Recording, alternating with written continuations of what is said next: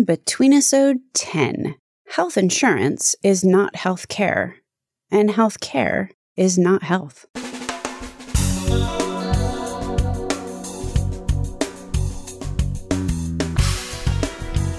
American healthcare entrepreneurs and executives you want to know. Talking. Relentlessly seeking value. Recently, I read a book by David Goldhill called Catastrophic Care: How American Healthcare Killed My Father and How We Can Fix It. Although I certainly don't agree with everything that Goldhill says, he caused probably the biggest forehead slap I've had in years. There's a massive fundamental element of our healthcare system that somehow has become so a priori, so taken as a complete truth that it is rarely, if ever, discussed as anything other than completely fixed and immovable.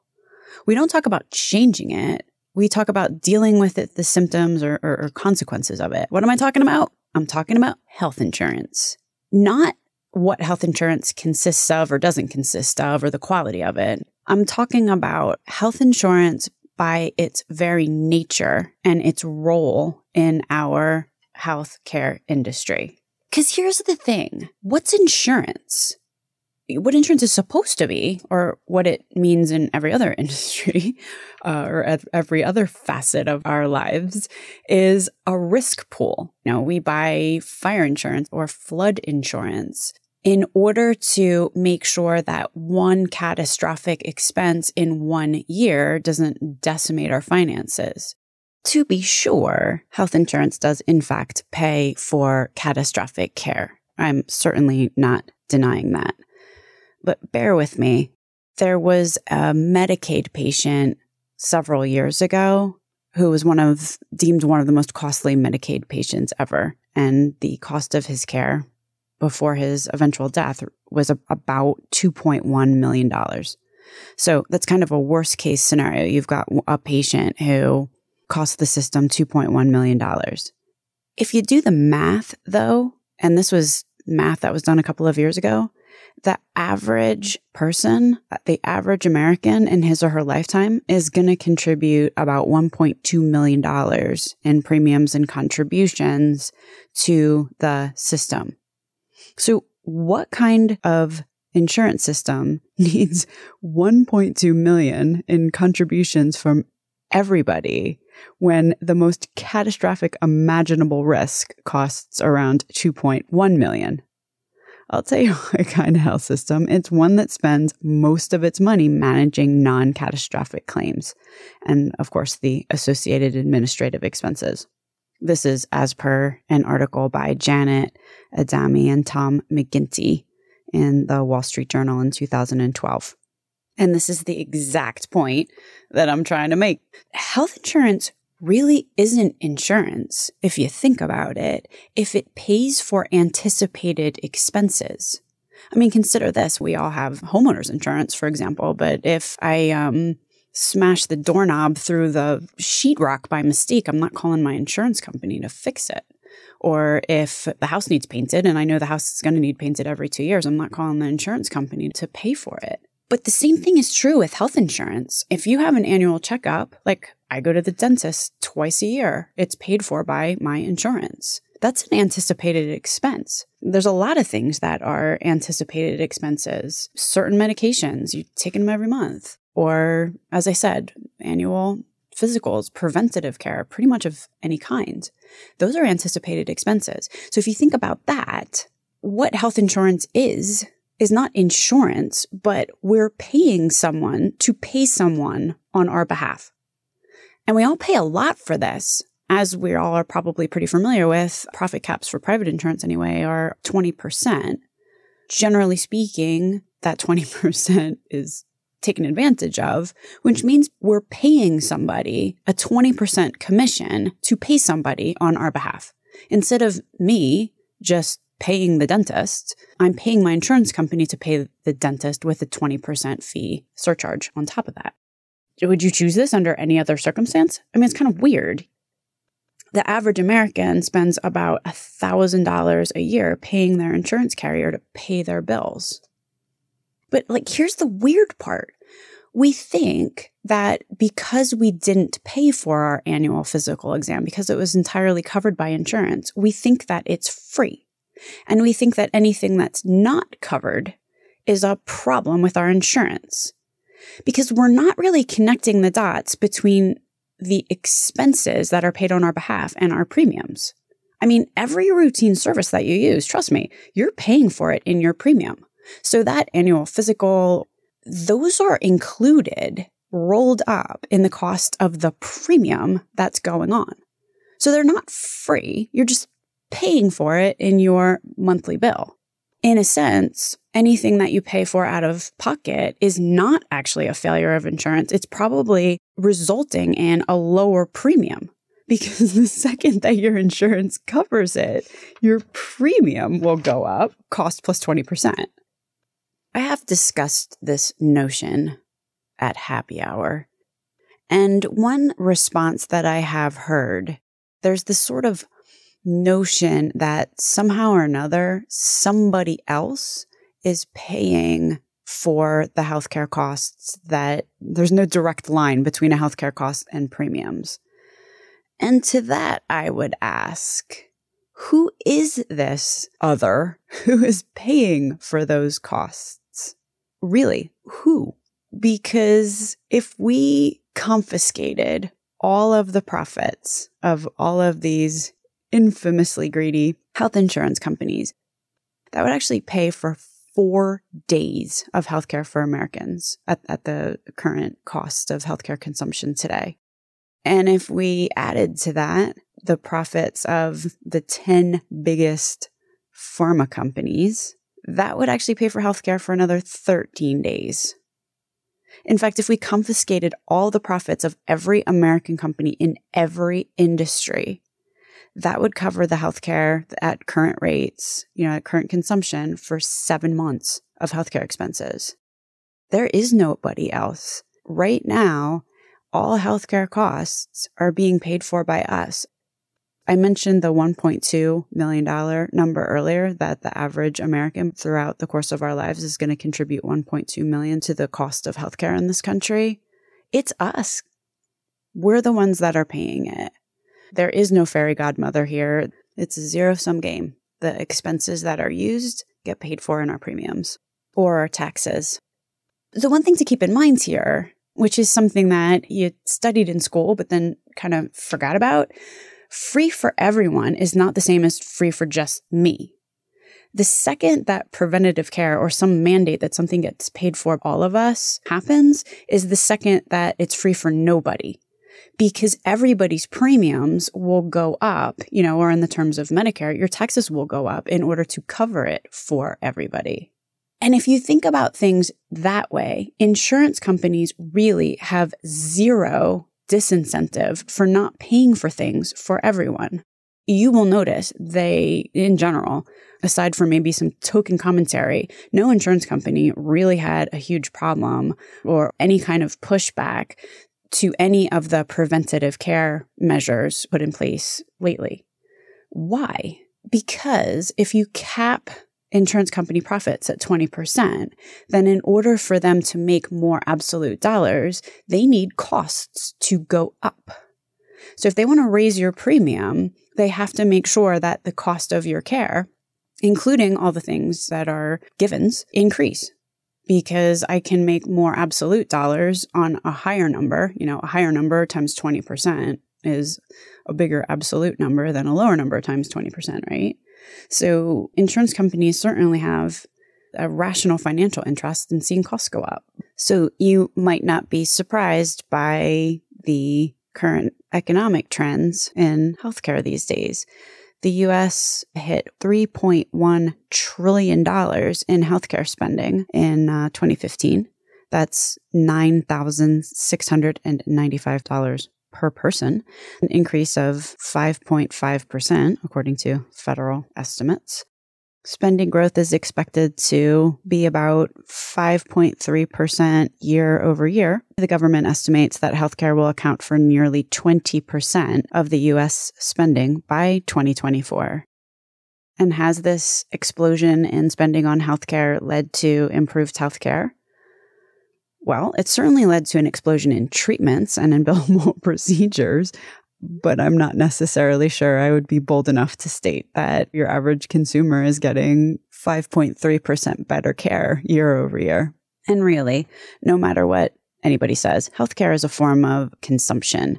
The more of our national income that goes into healthcare consumption, the less that's around for some people don't necessarily connect the dots between rising healthcare costs and decreasing investment in infrastructure, education, or any of the other government programs. The more money that goes into healthcare, the more money that's not available for everything else. But insurance companies are the ones that are supposed to be keeping costs down. Ha ha, says The Economist. What about Medicare, for example, or Medicaid? Obviously, these are not private profit-based insurance companies. Maybe they are good at controlling costs. The issue there is that Medicare has done a fabulous job regulating the responses to its policies with ever more policies that don't really fix the underlying issues. Also, Medicare really, if you think about it, they're not driving care so much as documenting care after it happens. It's not like there's a hotline that a patient can call up Medicare and they help that patient make informed medical decisions. That kind of responsibility still relies with the provider. So has Medicare, though, managed to cut costs with its policies?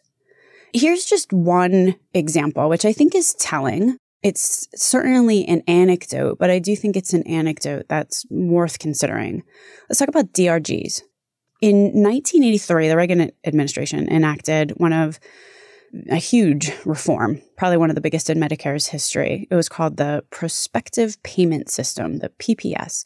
And what it did is it switched inpatient hospital reimbursement from the traditional FFS, fee-for-service, to a payment called a diagnosis-related group, or DRG. So basically, hospital got paid a fixed amount, depending on what the cause of was for an inpatient stay. In theory, what was supposed to happen there, PPS was supposed to switch the incentive for hospitals to keep patients as long as possible to treat them quickly and economically. This big change in reimbursement actually did drive extraordinarily large changes in the way that hospitals provided their treatment. From 1983 till today, the total number of days spent by Medicare patients in hospitals has actually declined by 40%, even with a 60% increase in Medicare enrollees. And in that time frame, the average length of an inpatient stay has shortened from about 10 days to just over 5. That's a huge difference. Everyone credited the program with making huge strides and bending the curve. But here's the issue. What wound up happening, starting in 1983, the cost of a day in a hospital skyrocketed. So despite the fact that the number of inpatient days declined from about 112 million in 1983 to 66 million in 2010, the amount that Medicare paid per day rose from about $300 to about $1,800. So the simple fact is the amount paid to hospitals since DRGs were enacted has grown by 700%.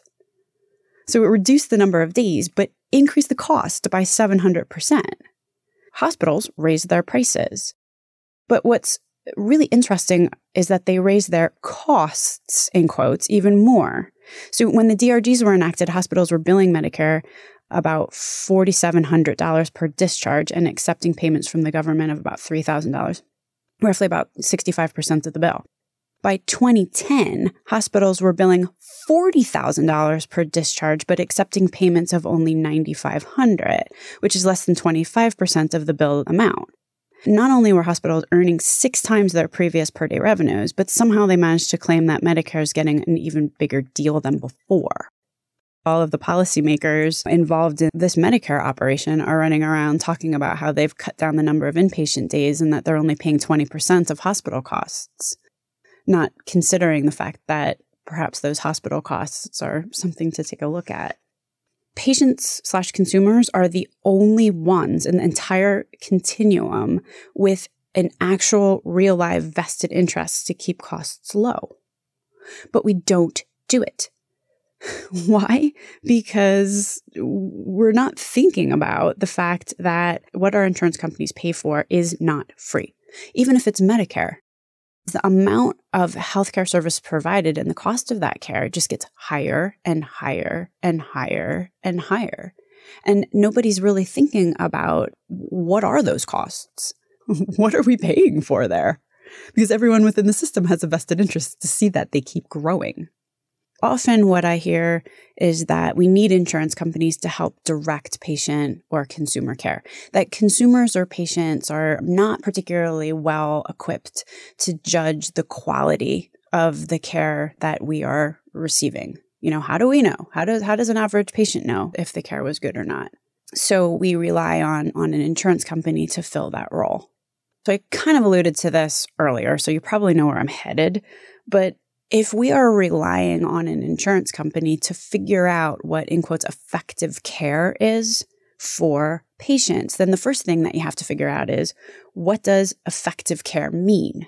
And the second that you start asking questions like that is the second that you start grappling for a yes or no, one-size-fits-all answer. What I might regard as effective care, so say I really, really like to watch television. And I really think that the quality of my life or my health is perfectly fine if I have trouble walking around, because I don't really value, say, walking around very much. And I like to drink scotch and smoke cigarettes. If I'm that individual, then what I would consider effective care might just be holding me at status quo for as long as possible. And my life expectancy at whatever it is, which is lower than average, is perfectly fine with me. I might not regard it as particularly effective if someone's poking me and prodding me and yelling at me to go exercise, because I don't want to and I don't see the need. Meanwhile, you've got somebody else who really regards mobility as super important and who wants to be very physically fit and strong. And that's very valuable to them. And they're willing to sacrifice gigantic steak dinners for the long-term health effects. Or consider this, say that someone does not have a long life expectancy. They've come down with some fatal ailment, like they've got cancer. And the doctor comes in and says, well, we're going to give you a $60,000 intervention. It's going to be painful. One person might think that it's very effective care to go forward with it because they value the extra 2 months of life that intervention may provide. And they are willing to deal with the pain. Somebody else, on the other hand, might be like, I want to take that $60,000. I want to go home and I want to fly in. I want to use the money to fly in all my grandchildren. And I want to be surrounded with them and I want to die in peace and just give me some pain meds and be done with it. Oftentimes we talk about patients and their inability to judge the quality of care or make healthcare decisions. The question that is often not asked is, who is better? Who's better at that? Because it's probably not insurance companies. How would you expect an insurance company to make very, very personal decisions for 300 million Americans? And that's a question which is pivotal right now, especially as we're considering how to adjust our healthcare system moving forward. At its core, the Affordable Care Act isn't really a healthcare overhaul. It's a health insurance bill. It didn't provide all Americans with health care or even health, to be even more meta. What it provided Americans with is health insurance. And health insurance is not a synonym for health care, and it's definitely not a synonym for health. Food for thought. My name is Stacey Richter, and this podcast is sponsored by Aventria Health Group. Links to everything discussed on the program today can be found at relentlesshealthvalue.com. If you visit the website, relentlesshealthvalue.com, you will also find a complete listing of all of the shows that we have published thus far with leading entrepreneurs and executives in the healthcare space today. Another cool feature is, you can subscribe to the show so that every week the episode is automatically sent to you, so you don't have to remember to go to the website to download it. Thanks so much for listening.